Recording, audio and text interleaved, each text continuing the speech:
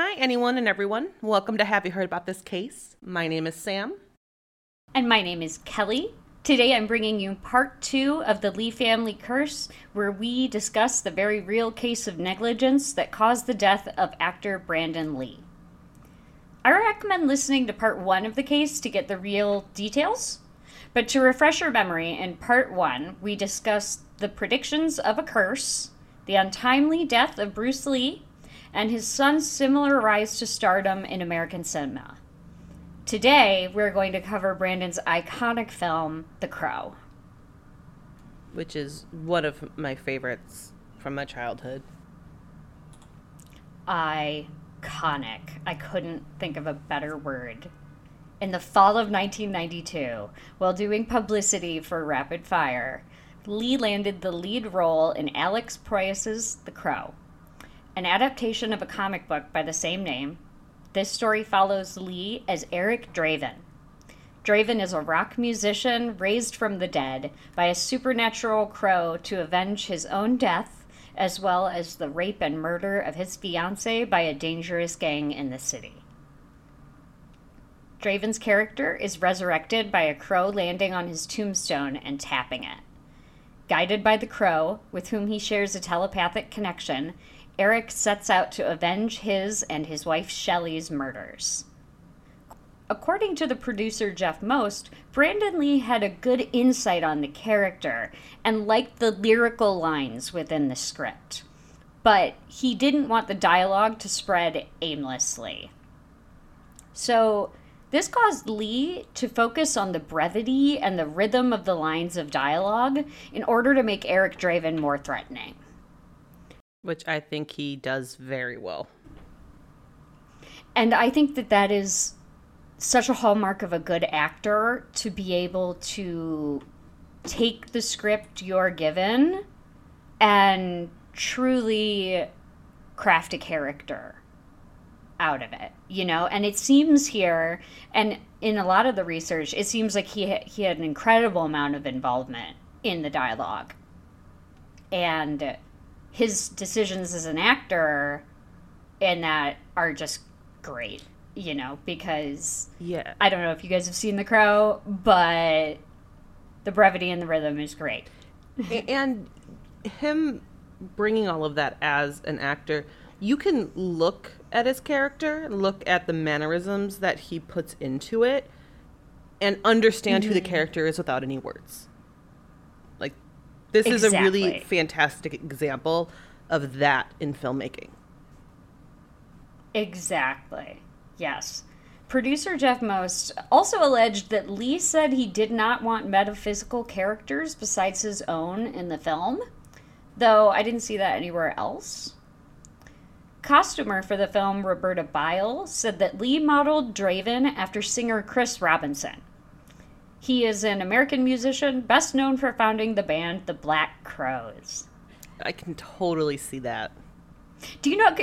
I didn't know who Chris Robinson was. Oh, well, I listened to a lot of Black Crowes as a kid. And actually, they're going to be here in like 2 weeks for the NASCAR thing that Chicago is doing. Oh. And I don't want to do anything involving NASCAR. That sounds like too many loud crowds for me. But I really want to go see the Black Crowes. Yeah, he modeled this character off of Chris Robinson. And, you know, I looked at some pictures of Chris Robinson, and he had the long hair, but maybe you have more insight into this. Like, how would you say the character of Eric Draven compares to Chris Robinson? Well, I think a lot of it comes from the time period. At that time period, Black Crowes were, I guess you can kind of consider them grunge into alternative rock at that point. And so they kind of just had this like slightly darker demeanor to them. And I feel like Eric Draven as a character is a darker version of Chris Robinson in that aspect. Okay, that makes sense. Because, yeah, I just looked him up after finding out that he based it on him, and all I could find was that he had, like, founded the band, the Black Crowes, and there's, of course, a little bit about his recording and that kind of thing. But the main picture they have of him is just like a dude with long hair. Like, there's nothing really recognizable about it. So I'm glad that you know a little bit more about the Black Crowes and can Yeah, I don't know like a ton of speak like to that. in-depth things about them, but just being as a fan of their music in the 90s, that's what I get out of it, is kind of just this like Right. true like rock and roll energy that grunge kind of brought to an even darker level for Eric Draven. Yeah, yeah. So Lee also convinced the team to hire Jeff Imada, who became the stunt coordinator, and Lee and Imada oversaw all the fight choreography. And it sounds like they have a great partnership because they worked on so many movies together and they're inviting each other to projects. Sounds like they had a great friendship, just a tremendous amount of respect for each other as professionals. And Imada and Lee agreed that the character of Eric Draven would not do conventional martial arts moves. His movements needed to be unique, as he's a character without formal martial arts training who was given supernatural abilities upon resurrection. Yeah, I never looked at The Crow as a martial arts movie. That never really occurred to me. No. But with this in mind, they added aerobics to Draven's fighting style in the movie. Which was a like kind of perfect mixture, I feel like.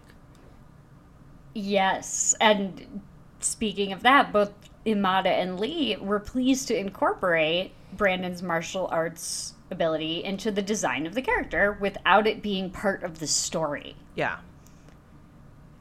And I think that's probably big for Brandon Lee because, as we discussed in part 1, Brandon Lee very much did not want to do action movies like his famous father, Bruce Lee.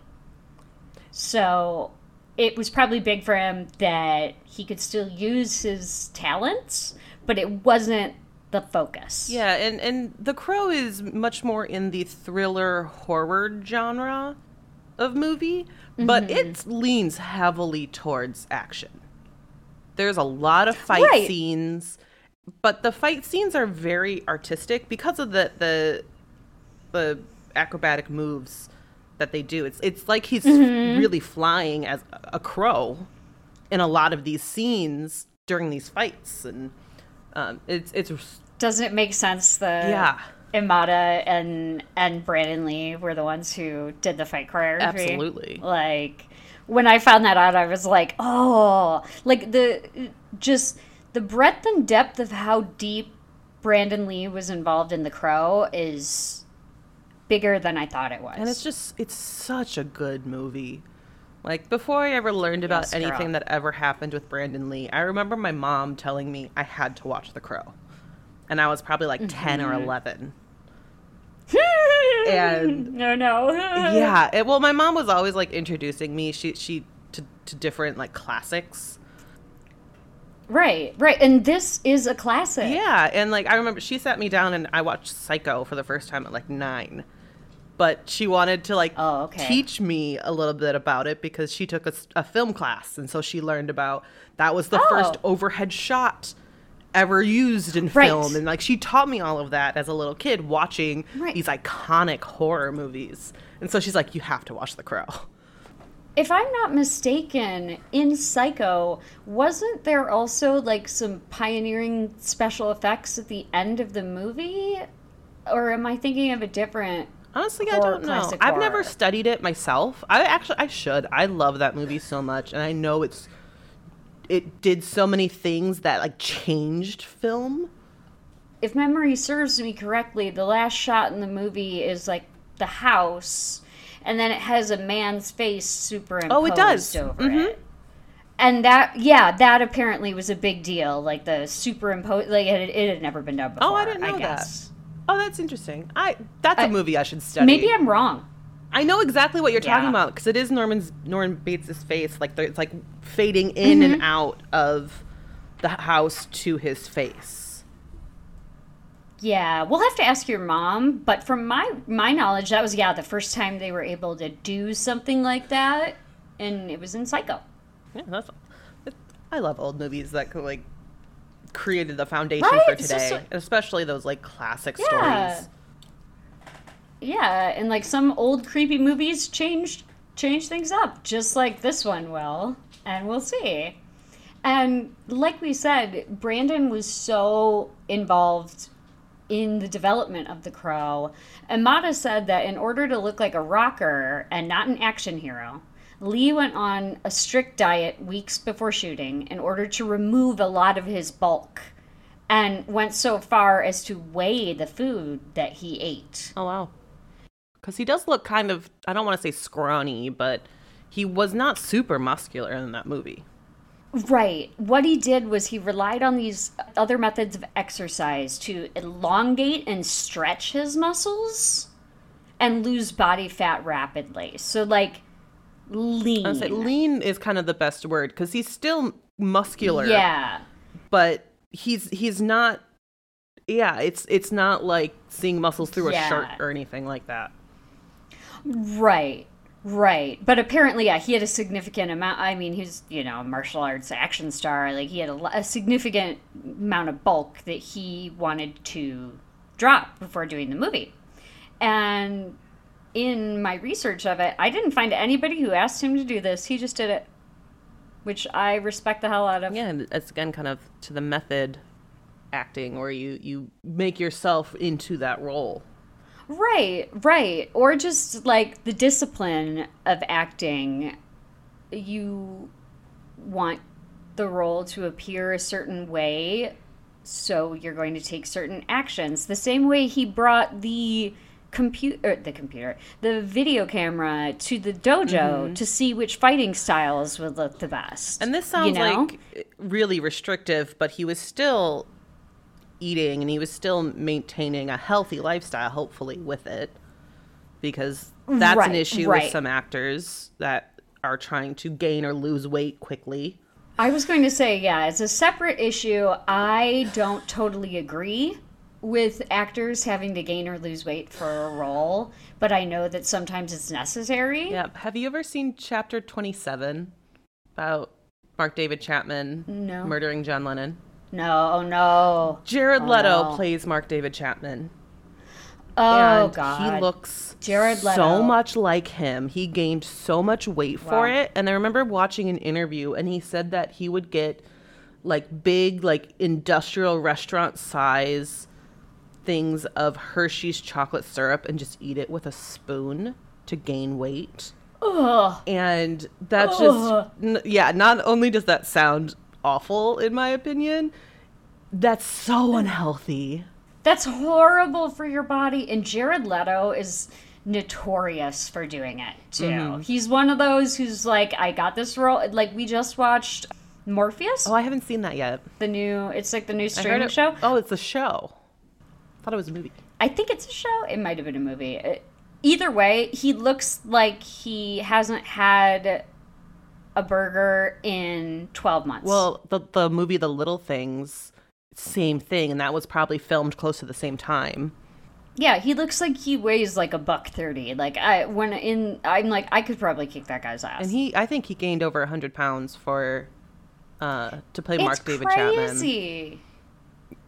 And like, don't get me wrong. Again, I respect the hell out of it as a craft, but I think it's taking your health into your hands in a way that is very dangerous.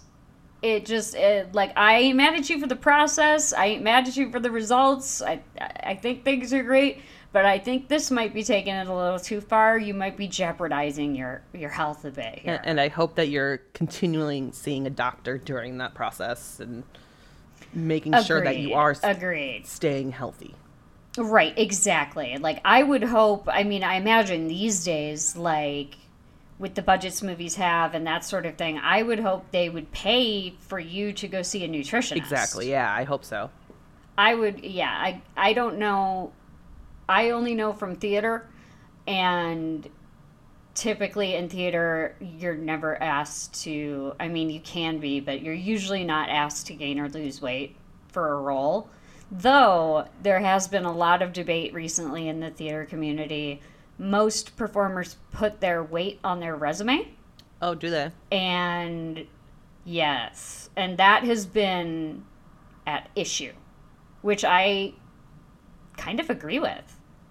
I'm like, I don't understand why anybody needs to know exactly how much you weigh when you're already standing in front of them. Like, that's none of their business. Yeah, and that goes back to a little bit of what we were talking about in the last episode with that producer saying that Brandon Lee did not look Asian enough for his role to play his father. Like, I understand that there are roles that do need to fit a visual look specifically. But if you're standing in front of that person, that's the important part of it, because you're looking at them. You don't need to see, okay, here are your specific numbers. Like, right, you're looking for their performance. What's happening with their performance? Is their performance good? If their performance is good, give them the part. Don't ask them how much they weigh. And that's why you have costume departments that will find the right thing for them. Exactly. Yes, ma'am. That's exactly why. Sorry, a side dish there for y'all about what's going on in the theater world. Right now, we are talking about eliminating weights on resumes, which I'm kind of for. Yeah, I understand that. Either way, Brandon did this of his own volition, and that's why I included it, because I think it shows his mindset as far as the character goes. During pre-production, Imada said that in order to get in character for the resurrection, Lee bought bags of ice in which he submerged himself due to his hypothesis that the feeling of resurrection must be freezing cold. Oh, that's interesting. This scene was shot on the first night of production during the winter. And Imada was said to be surprised that Lee requested the bags of ice due to the weather and the fact that he was already barefoot and bare naked. Yeah, that's intense. That's wild to me. Like, okay, I'm barefoot and bare naked and it's winter, and now will you dump all that ice all over me? Right. Do you know where they filmed? Holy crap. This? Like, was it potentially in Canada where a lot of films are made? I'm wondering, like, how cold was it really? That's intense. No, actually in America, in Wilmington, North Carolina. Okay, so it still is going to get pretty cold in North Carolina. Right. So it's going to be decently cold, and you're already barefoot and bare naked. Yeah, and so you are going to get wet, even though your body is going to warm up that snow and that water enough, and that's where it can get really dangerous is when you get wet with that. It's funny you mentioned that, because key hairstylist Michelle Johnson said that in the rain scenes, Lee would soak himself prior to filming them and then act without a shirt in the cold weather. Yeah, that's a lot. Yeah, the entire film crew was said to be impressed with his performance and his dedication. And I agree. Yeah, I'm not sure if you've ever been in a situation where you've been with people out in the cold when they're wet like this. But something that's really popular where I grew up is a polar bear plunge. And oh yeah, they do that here in Chicago. Yeah, they do here, and it's very different here because they do it in Lake Michigan. They basically run from the shore into the water and then back out. Where I'm from, all the lakes fully freeze over, and they cut a massive hole in the ice, and you are jumping into like 4 feet of water straight in. Oh. And my sister did it for like 7 or 8 years in a row. Oh, God. And I remember her first year she did it, and she was, I don't know, like 16, 17 years old, and she did it in a bikini because you really want the least amount of clothes in reality. You do not want wet clothes on you in that situation. And she had, what you do is you jump in, but then you need to get out and run to shore to get in a hot tub to warm your body temperature back up. And it's a long run because this piece of ice is cut out in the middle of the lake. And on her run back, she fell, and her body was just so numb she couldn't control it that she completely split open her knee, and she had no idea she did it. Her body was numb from it. And that was from like 10 seconds of being in the water. So I'm like Wow. imagining what it's Oh my like God. to force yourself into that kind of cold state and act in it. That's a long period of time in between takes and all of that. Yep. And to be, like, in these raining scenes, to be completely soaked Yeah. in between those takes, and who knows how many takes of a scene they got to shoot, and he's soaked to the skin. And it makes sense because like his performance is great in it. He is actually shivering in the scenes, and to now know that's not acting and that's It's real. Yep. is like, wow. I know. I had so much fun researching this because it makes you love Brandon Lee even more, because so much of The Crow would not have existed without him. Yeah. The thing is, members of the crew of The Crow had come to believe that the movie was cursed. So, it eerily mirrors the curse that Brandon was supposedly living with. And the reason the crew members believed this is on the first day of filming on set, a carpenter was nearly electrocuted. Later in the shooting, a construction worker accidentally drove a screwdriver through his hand. Ooh. Oh, I know, right? Ugh. It got so out of hand that a disgruntled carpenter who worked on the film crashed his car through the studio's backlot. Oh, wow. Yeah, so out of hand. Out of hand. All right, everybody.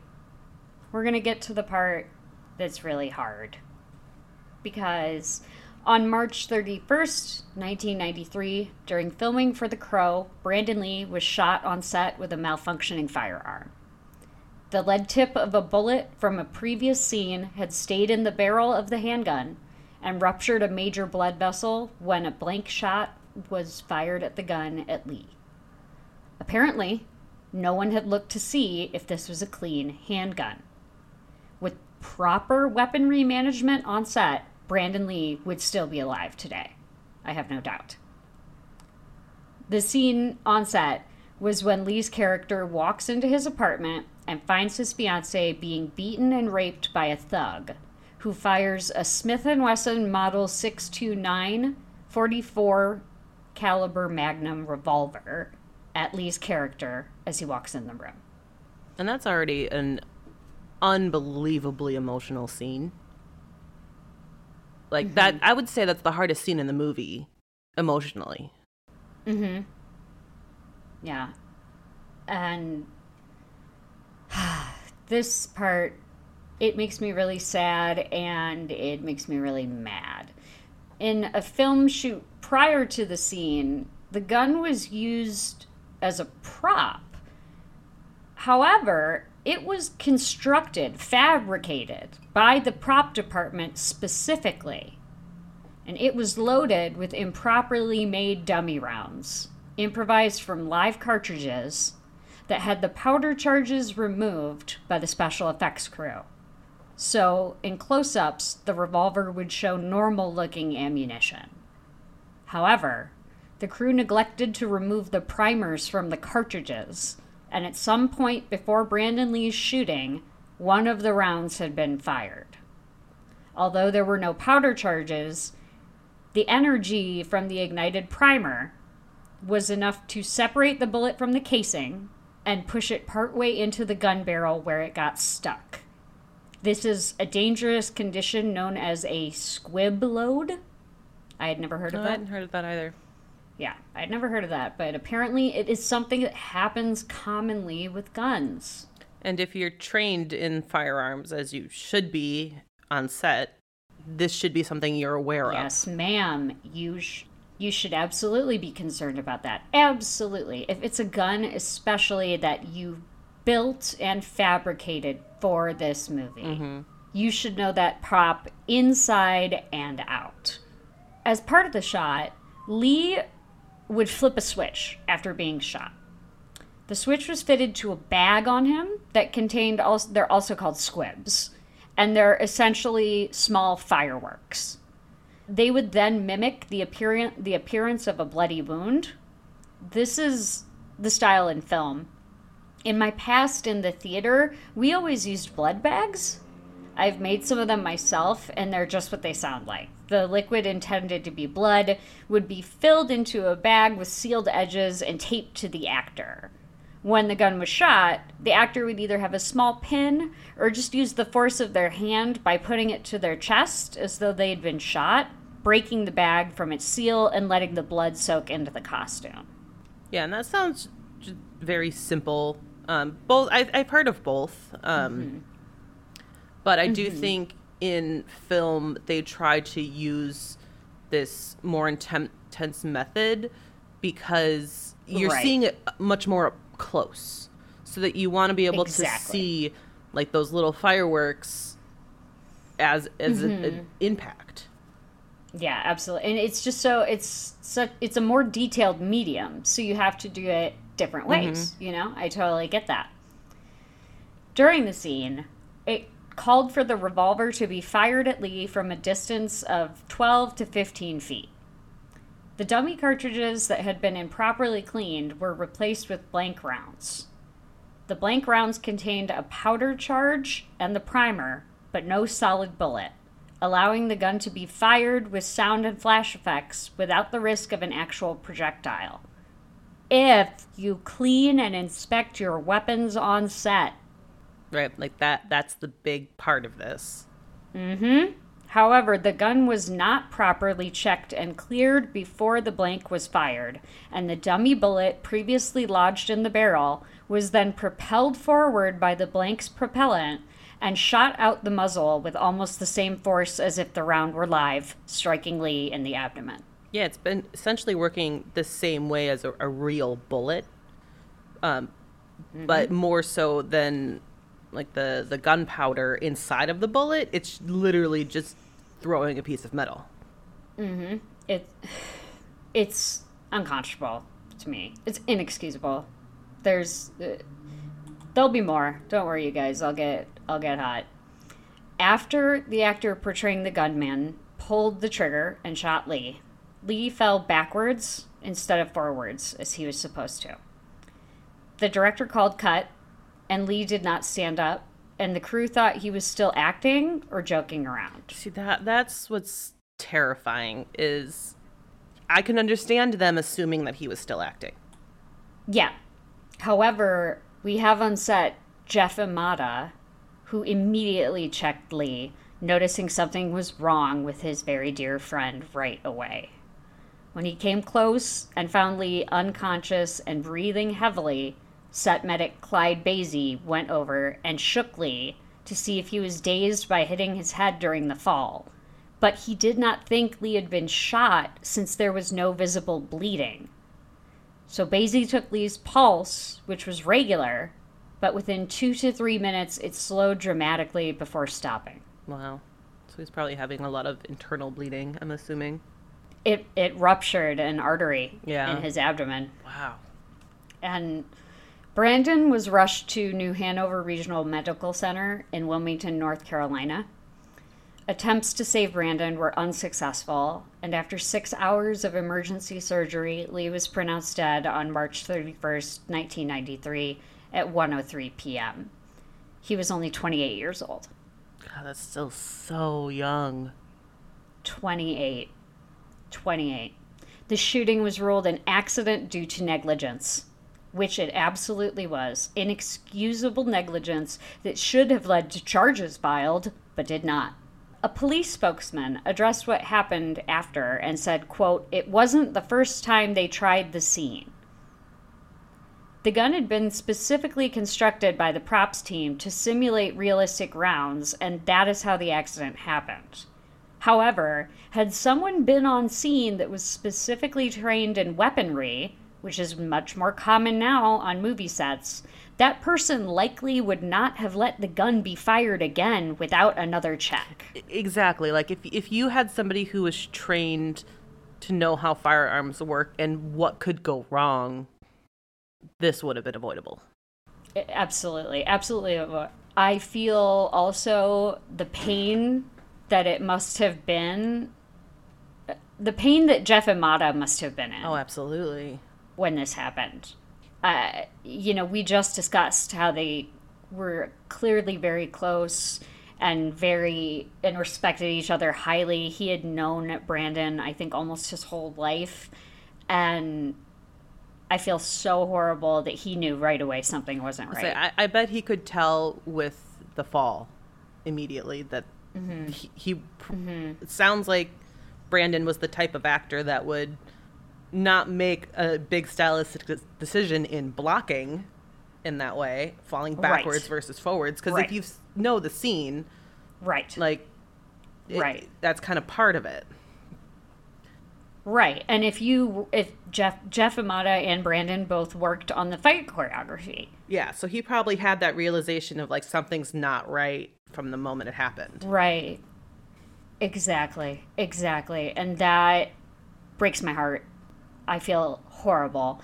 And we'll hear a little bit from the actor who fired as well. And this is all such an unavoidable tragedy. Yeah, I can't imagine that spot as well as the other actor, because, like, that's not your job to know how that works and know what errors. It's your job to know what to do in the moment with it, and obviously be safe and know the basics that you need to know.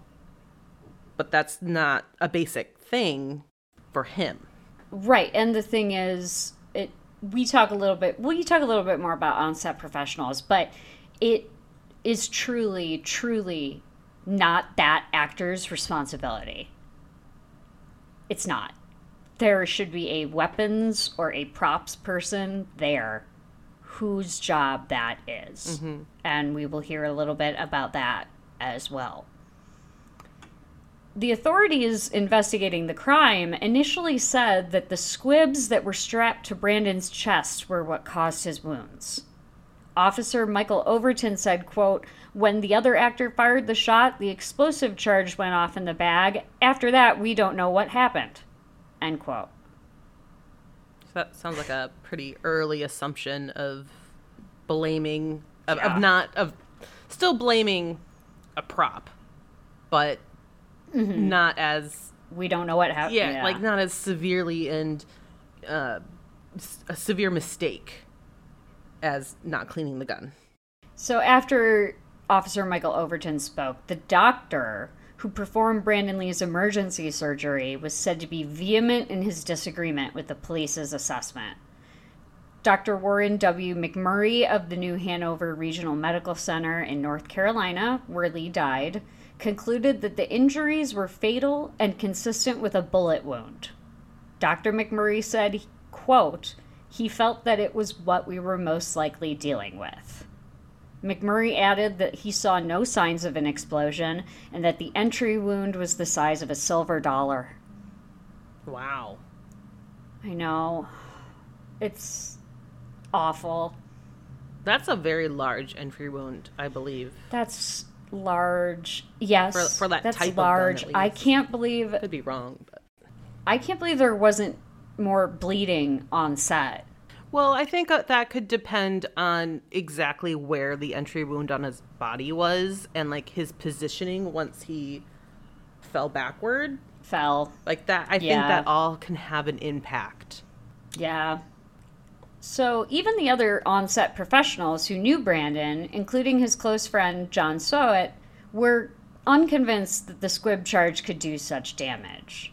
Soet said, quote, "I've worked on films and directed a few low-budget features. As powerful as squibs are, I can't recall a single incident where anyone was injured by one. Generally, they are pretty powerful. They do carry a hefty explosive charge. If you are not well padded, you can get a bruise." So from industry professionals' opinions, the squib fireworks may have caused a bruise at most. But that was such a close distance. You said what? Like 12 to 15 feet? Yep. That's a very close distance. The true cause of Brandon's injury was clearly the mishandled firearm. According to Dr. McMurray, the projectile piece of shrapnel from the previous firing of the dummy gun, quote, "made a straightforward path to Lee's spine. X-rays indeed showed a lodged metal object."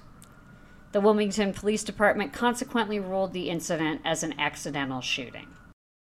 Again, are they still trying to deny that was the actual cause of his death? Yeah, it sounds like they're walking it back and saying it's an accidental shooting now. And it is. It's negligent homicide, but they're trying to get around that. Mm-hmm. And as soon as Brandon's passing made the news, there's a frenzy of rumors surrounding the curse on the Lee family. One odd and frightening example is that Bruce Lee's biopic, Dragon, predicted the death of his son just months before. Oh, interesting. In the biopic, Bruce Lee is battling a metaphorical demon that has been haunting him since birth. The demon even shows Bruce his own tombstone in the movie. At the end of Dragon, the demon suddenly loses interest in Bruce and heads towards his son, Brandon. Just 2 months before the film's release, Brandon was dead. The last troubling and tragic detail of the curse surrounded both Bruce and Brandon's deaths. Bruce Lee died filming Game of Death. After his death, the plot changed to an international martial arts movie star who takes on an international crime syndicate and survives a disguised assassin shooting him on his set. In 1993, 15 years after Game was released, Lee's son Brandon was killed after he was accidentally shot while filming The Crow. Well, it is like you can understand why people are saying a curse with these sorts of coincidences. And here's where I'm going to talk about some stuff that makes me really mad, because it puts a lot of people in danger. I'm going to share some rules surrounding weaponry and movie sets. These details are, of course, more accessible now with the recent death of Helena Hutchins with a prop gun in New Mexico. Firstly, the responsibility for the use of guns and other weapons on set resides with the movie's properties master or with an armory expert. They are meant to secure the weapons when they are not being used and instruct actors on their proper and safe use.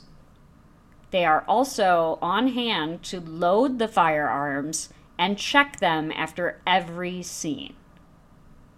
However, currently, in 2023, there is no definitive set of regulations on the use of firearms across the film industry. Really? I know. That's so wild, it hardly fits in my head. That surprises me.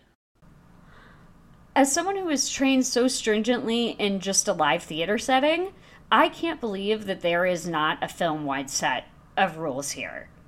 The U.S. Federal Workplace Safety Agency doesn't regulate gun safety on set, and many states leave it to the industry to create and follow its own rules. Like that just seems like a lapse in judgment. Like, why not Absolutely. make... Like, we have countrywide standards on firearms. Like, there are still different things in each state, but at least there's a general standard, and then each state can then create their own. Oh, right. And the closest thing to a binding agreement on gun safety is published by the industry-wide Labor Management Safety Industry. Its advice is as follows. 1. Blanks can kill. Treat firearms as if they are loaded. 2. Refrain from pointing a firearm at yourself or anyone else. 3. Never place your finger on the trigger unless you are ready to shoot. 4. Anyone involved in using a firearm must be thoroughly briefed at an on-set safety meeting. 5. Only a qualified person should load the firearm.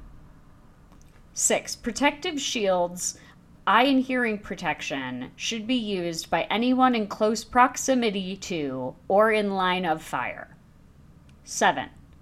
Any actor who is required to stand near the line of fire should be allowed to witness the loading of the firearms. The committee has stated that their rules are merely guidelines and are not, quote, binding laws or regulations. And it should also be noted that the document of these rules was last updated in 2003. Oh, wow. Like, I don't disagree with any of those statements.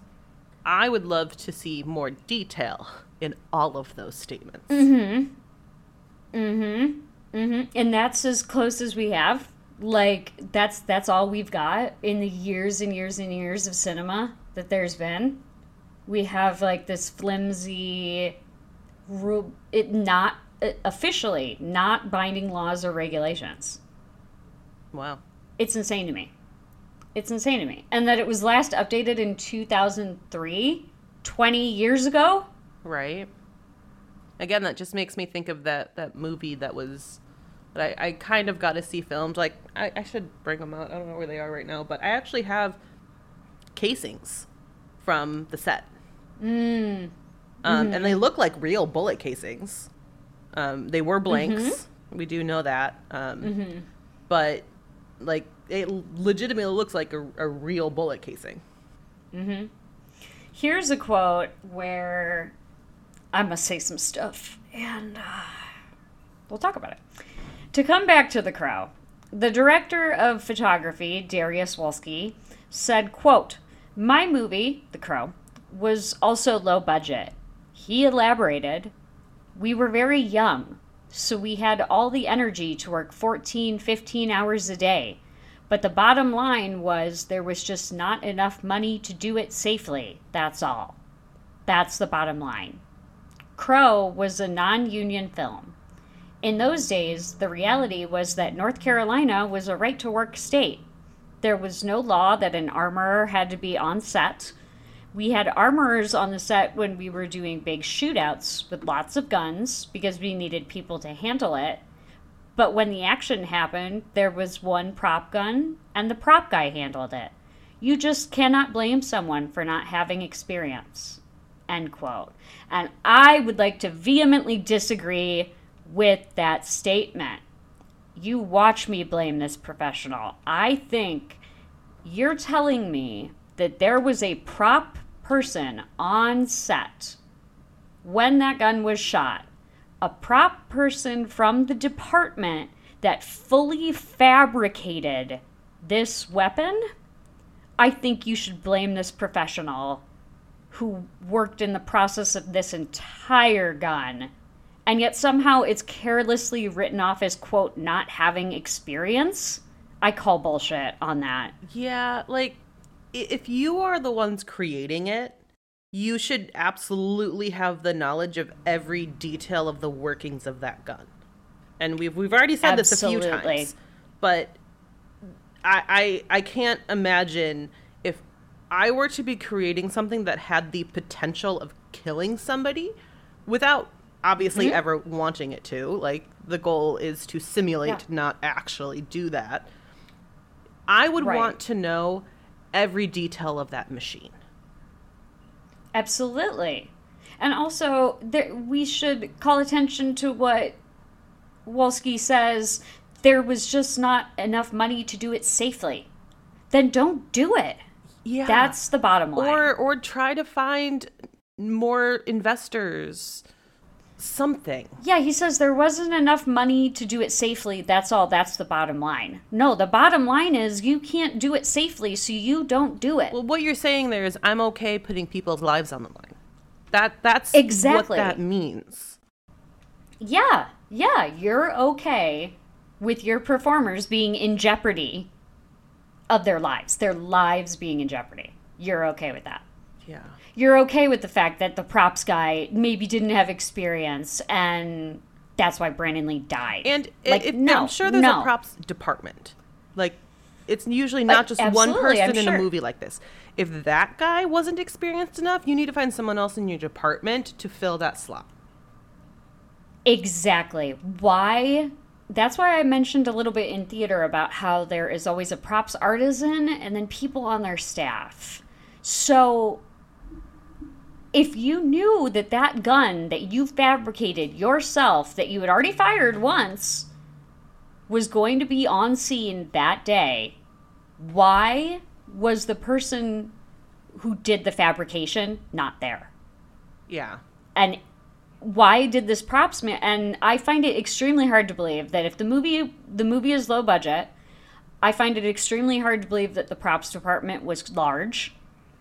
And I find it extremely difficult to believe that this particular props person who is on scene wouldn't have been a part of fabricating that gun at all. I would think that would be an all-hands-on-deck situation where you actually have to build a firing gun. Well, and thinking about it in the aspect of saying, okay, on the bigger scenes, there were other people there. But the thing is, there's not many scenes in that movie that isn't a big scene involving guns. I haven't watched this movie in many years. This might be the only scene. Exactly. Like, so one more day of them being there?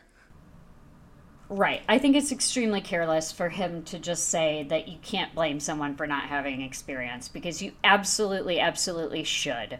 You should. That person should have known what was going on. That person should have handled the gun before it was given to an actor. That person should have checked the barrel to make sure it was clean. Literally, if you had even taken a look at the gun, you would have noticed there was something lodged in the barrel.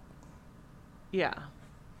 Wolski went on to talk about other experiences, like the Mexican with director Gore Verbinski and others. Quote, "Since Crow, I've done a lot of movies with guns with proper armors and proper prop men. If the procedure is done right, there's no way for something like this to occur." Exactly. He continued. There's no way that there's a bullet on the set. There's just no way. If you work with proper prop masters and armorers, and I've worked in New Mexico, New York, and then London and Ireland, all over the world, it just doesn't happen. There's so many checkpoints in the course of shooting that this should not happen. End quote. Which I totally agree with. However, I also think this statement is in direct contradiction to his previous one.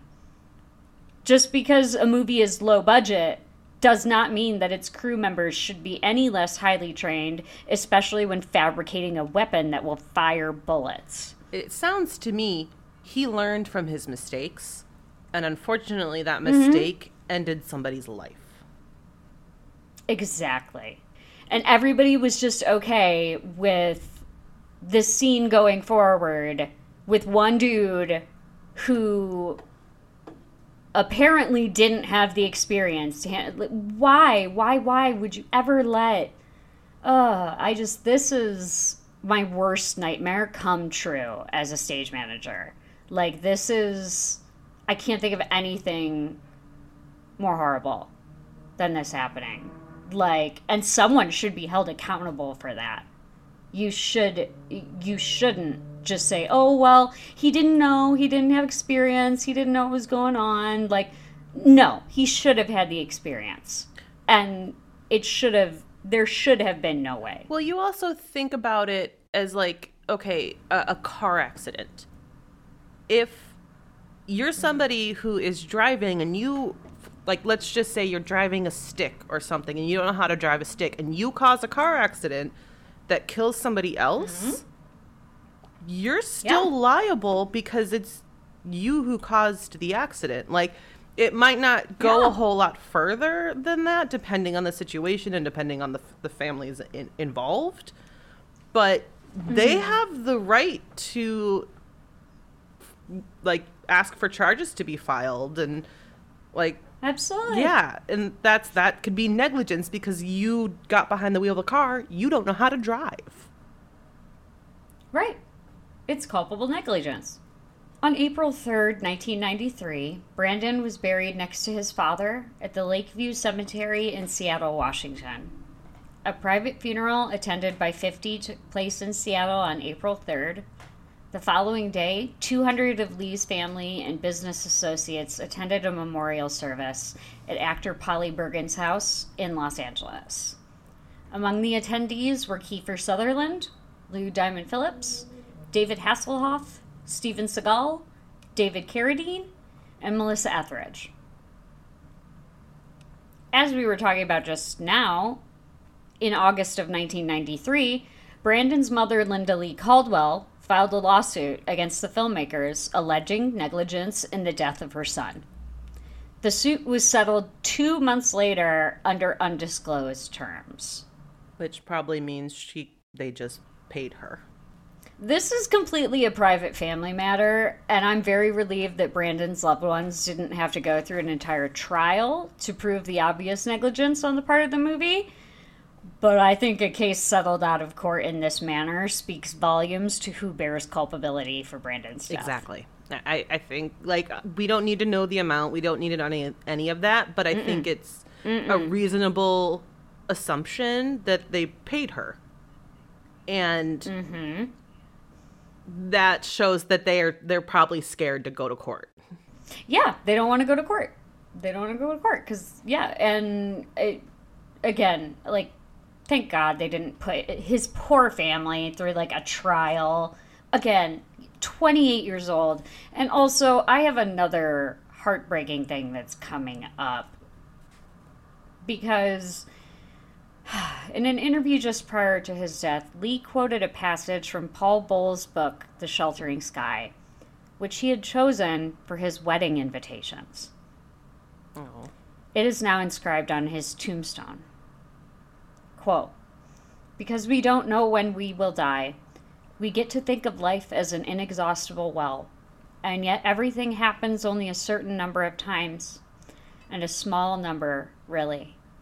How many more times will you remember a certain afternoon of your childhood, an afternoon that is so deeply a part of your being that you can't even conceive of your life without it?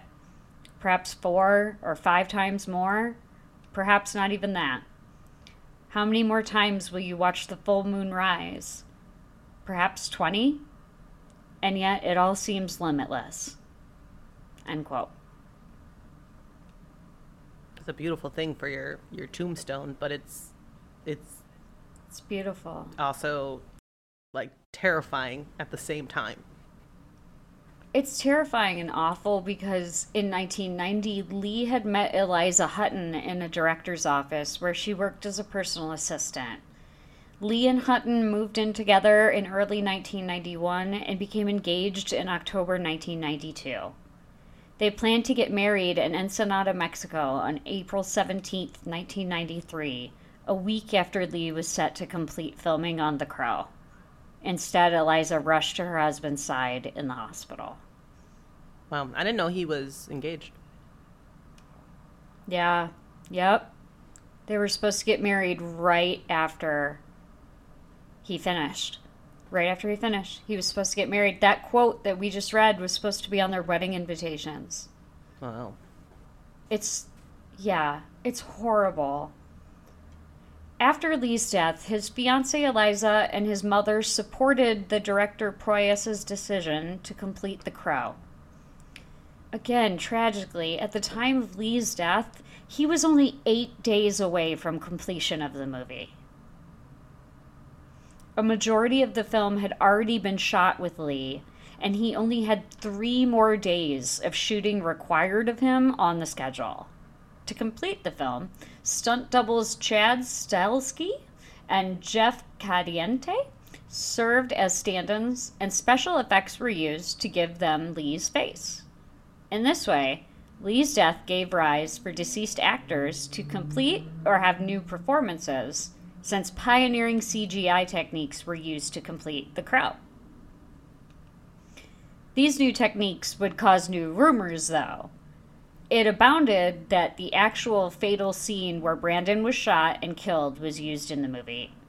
This is patently false. The new technology was used, and that's probably what caused this rumor, but it's just that. As we said, the movie was completed with Brandon's stand-ins. The fatal shot scene is not in the movie. I can't imagine a studio ever making that choice. Mm-hmm. No. And, like, we've talked about it. We both have seen this movie. We both really love this movie. And I remember hearing this when I was younger, that scene was in there. But I always had that thought of, like, a studio they would never release that. No. No. Why would you release video evidence of your culpable negligence? Yeah, like just that in itself, but then there's the respect to him and his family. Exactly. And like even in crime shows, like true crime shows, you can't show images like that. No. Yeah, that's why it's all reenactment. Exactly. You know? But nevertheless, the rumor proliferated. It's another, just like the curse surrounding Brandon Lee and his father. And even though the police had ruled Brandon Lee's death an accident, there were theories surrounding his death, just like his father. He had died on a movie set, just like Bruce Lee did. And was the curse fulfilling itself? In the aftermath of Brandon's death, it was speculated that he was intentionally killed. Just as after Bruce Lee's death, rumors spread that the Chinese mafia had orchestrated it. These wild theories remain only rumors. Yeah, it's like what would the motivation be for killing Brandon? Right. On a film set. Yeah, like is it to perpetuate that rumor of a curse? Because that seems pretty ridiculous to me. Right. In front of so many witnesses, why would you? It makes no sense. And like we mentioned before, the actor who fired the fatal shot was said to have been haunted by the incident. I haven't named him here, as I fully believe this is a case of negligent homicide by the team of the film, and not an intentional act committed by the performer. You can Google him and find him if you'd like. But it seems like he was truly shattered by what happened. Yeah, I can't imagine. He didn't speak about it until 2005. And when he did, he said, quote, "It absolutely wasn't supposed to happen." He also gave a telling detail saying, quote, "I wasn't even supposed to be handling the gun until we started shooting the scene and the director changed it." See, that's also like... Remember what I said at the beginning about the path of the gun and who is supposed to handle it? It is critical to the safety of everyone. Well, and that actor might not have been as trained to handle it with the props team as the other actor was. Exactly. If he wasn't even supposed to be handling the gun, like, come on. What's your props tracking? And even then, he's not responsible because you didn't clean the gun. Right. And the performer further said in the interview, quote, "I just took a year off and I went back to New York and I didn't do anything. I didn't work. What happened to Brandon was a tragic accident. I don't think you ever get over something like that." End quote. And I'm sure it's one of those situations where even though he doesn't deserve to feel like this and it really isn't his fault, I'm sure he feels immense guilt over it. He has to feel just terrible. Just I can't imagine something like that happening on a movie set, you know, where you're as a performer on a movie set. The way I've been trained working with performers is the most important thing, one of the most important things, is making sure that the environment that your performers are in is one that they feel safe to create in. Mm-hmm. And it sounds like this wasn't a safe space for any of these actors involved. Yeah, and when you think about it too, like, an actor's job is literally to pretend to be doing something they're really not necessarily knowledgeable in. They're in Right. this role, he's a criminal who is trying to kill somebody else. Mm-hmm. I Yeah. imagine that's something that he's not personally familiar with. So he's Right. handling these weapons with what now sounds like incredibly minimal training because he wasn't supposed to be the one holding it and doing that. Yep. And he's to Yep. pretend like he knows exactly what he's doing. Yep. Exactly that. Exactly that. Dragon, the Bruce Lee story, premiered at Mann's Chinese Theater in Hollywood on April 28th, 1993. The film is dedicated to Brandon with the quote, "The key to immortality is first living a life worth remembering." So I like that quote. Yeah, it's so nice. The event was considered a celebration of both Brandon and his father, Bruce. Brandon's mother, Linda, and sister Shannon attended the premiere. Linda was said to have found the film excellent and a great tribute to her family. Oh, I'm glad that she was able to enjoy it. I agree.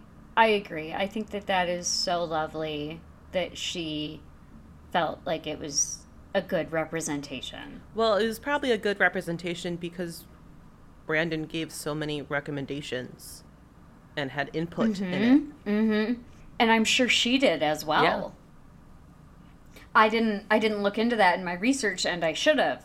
But I do know that they spoke with Brandon at length for many hours about making this movie. So I would hope that they had talked to his wife as well. Mm-hmm. They probably had permissions, because it sounds like they did it respectfully overall. Like, there was that producer thing, but everything else sounds like it was done very respectfully for the family.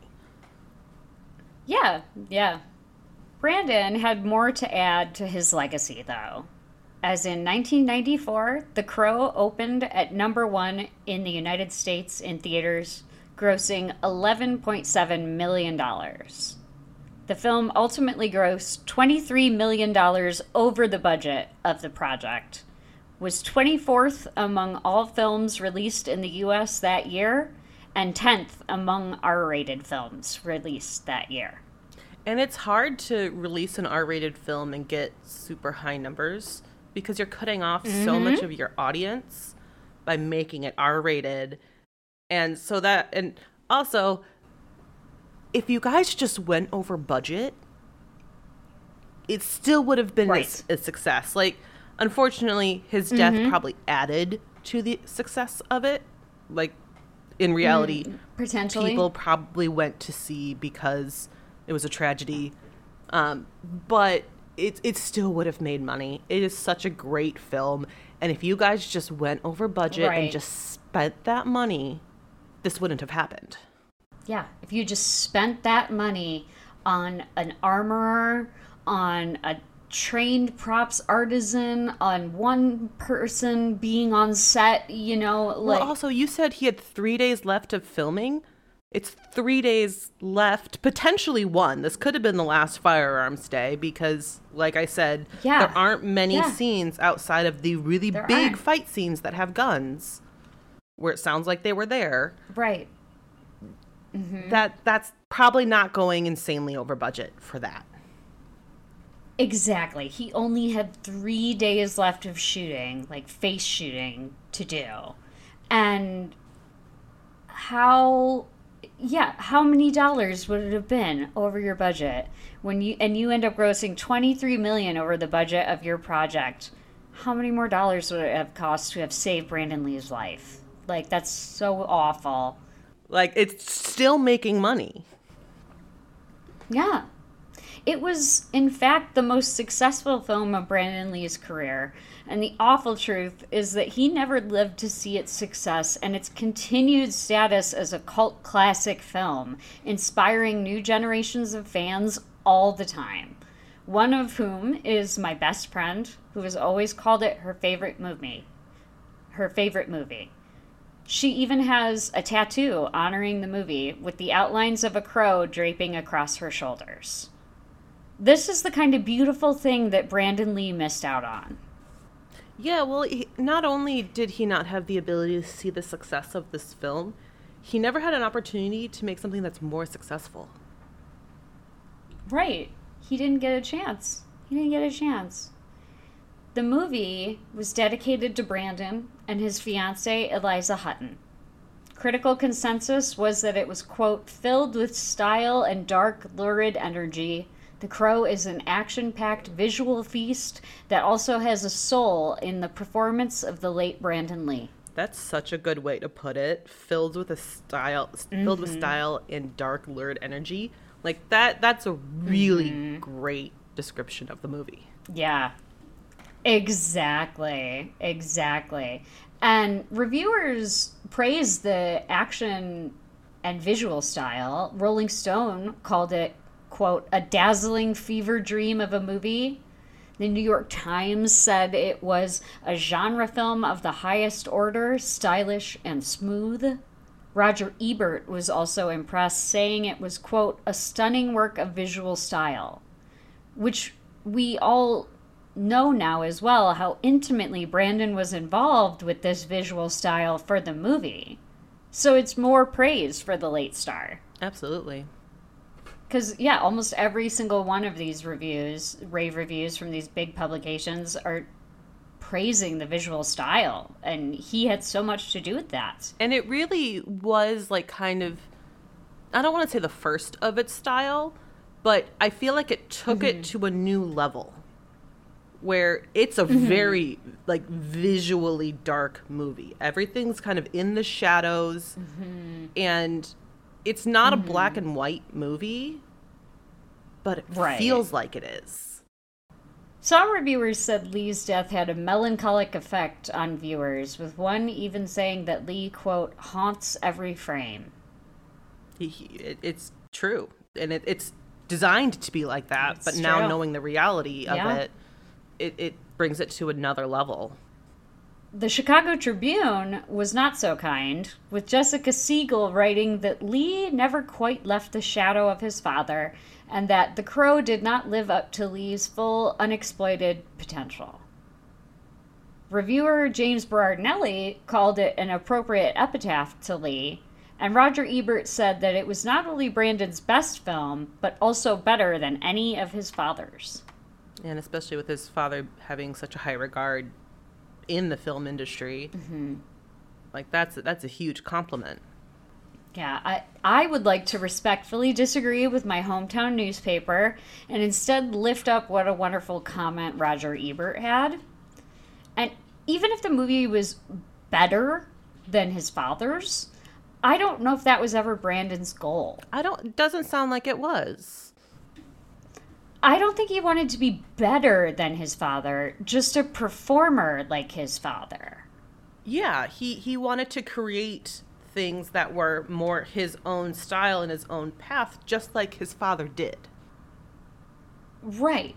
And I don't think Jessica Siegel is correct in saying that Brandon never stepped from his father's shadow. I think Brandon blazed his own trail, using the gifts given to him by his father, and he found his own path in Hollywood. He clearly had a keen eye and a good instinct, and I would bet that if Brandon had lived, he may even have become a director. I could see that. I say that just based on his opinions on visual style, the meticulousness of preparation from filming his martial arts to see what they would look like, all the way to fully submerging himself in water in The Crow. Brandon became an icon in his own right and did things his own way. I even saw in my research that The Crow was called the, quote, pinnacle of goth cult classics. Yeah, I think that's fitting. So Brandon's goal was achieved. He did become a dramatic actor. He did make a movie that so many loved. He was just robbed of the honors by careless weaponry management, and that is so sad. Yeah, and I would also say, I do feel like he has a legacy living on in his combination of martial arts and doing acrobatic moves kind of combined in there. Because that's still happening. Yeah. That is, and it's continuing to like go to like different places with it. But so many movies adapted that mixture that are still happening today. And I think that's an important legacy that he was able to leave.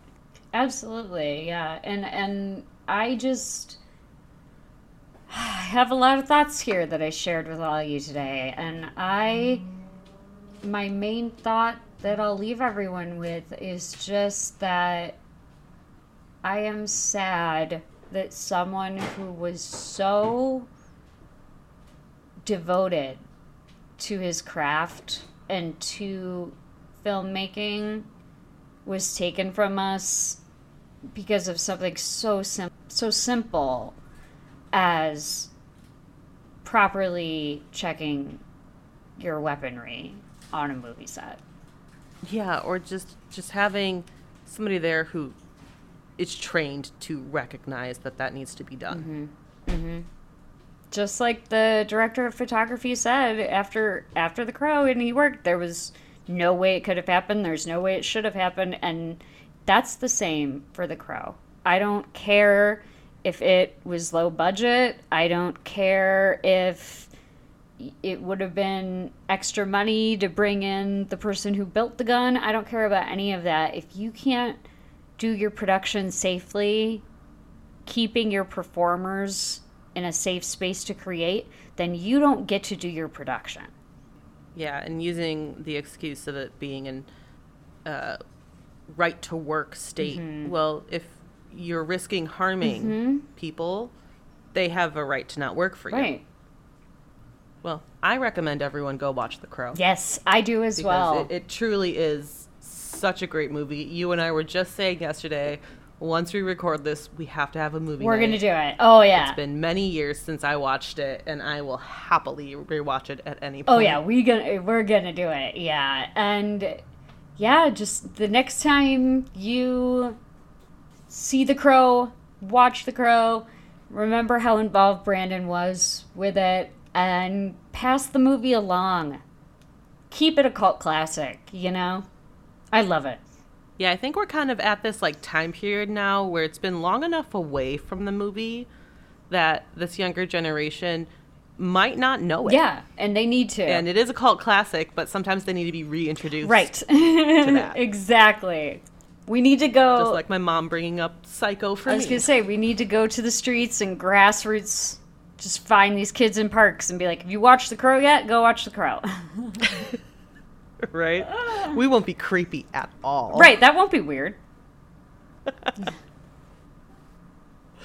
right, well, thank you for listening to Have You Heard About This Case? If you like this episode, please leave us a review on Apple Podcasts. And you can find us on Instagram at Have You Heard About This Case Pod, on TikTok at HYHATC, or you can email us at haveyouheardaboutThisCase@gmail.com. We'll talk to you later. Bye.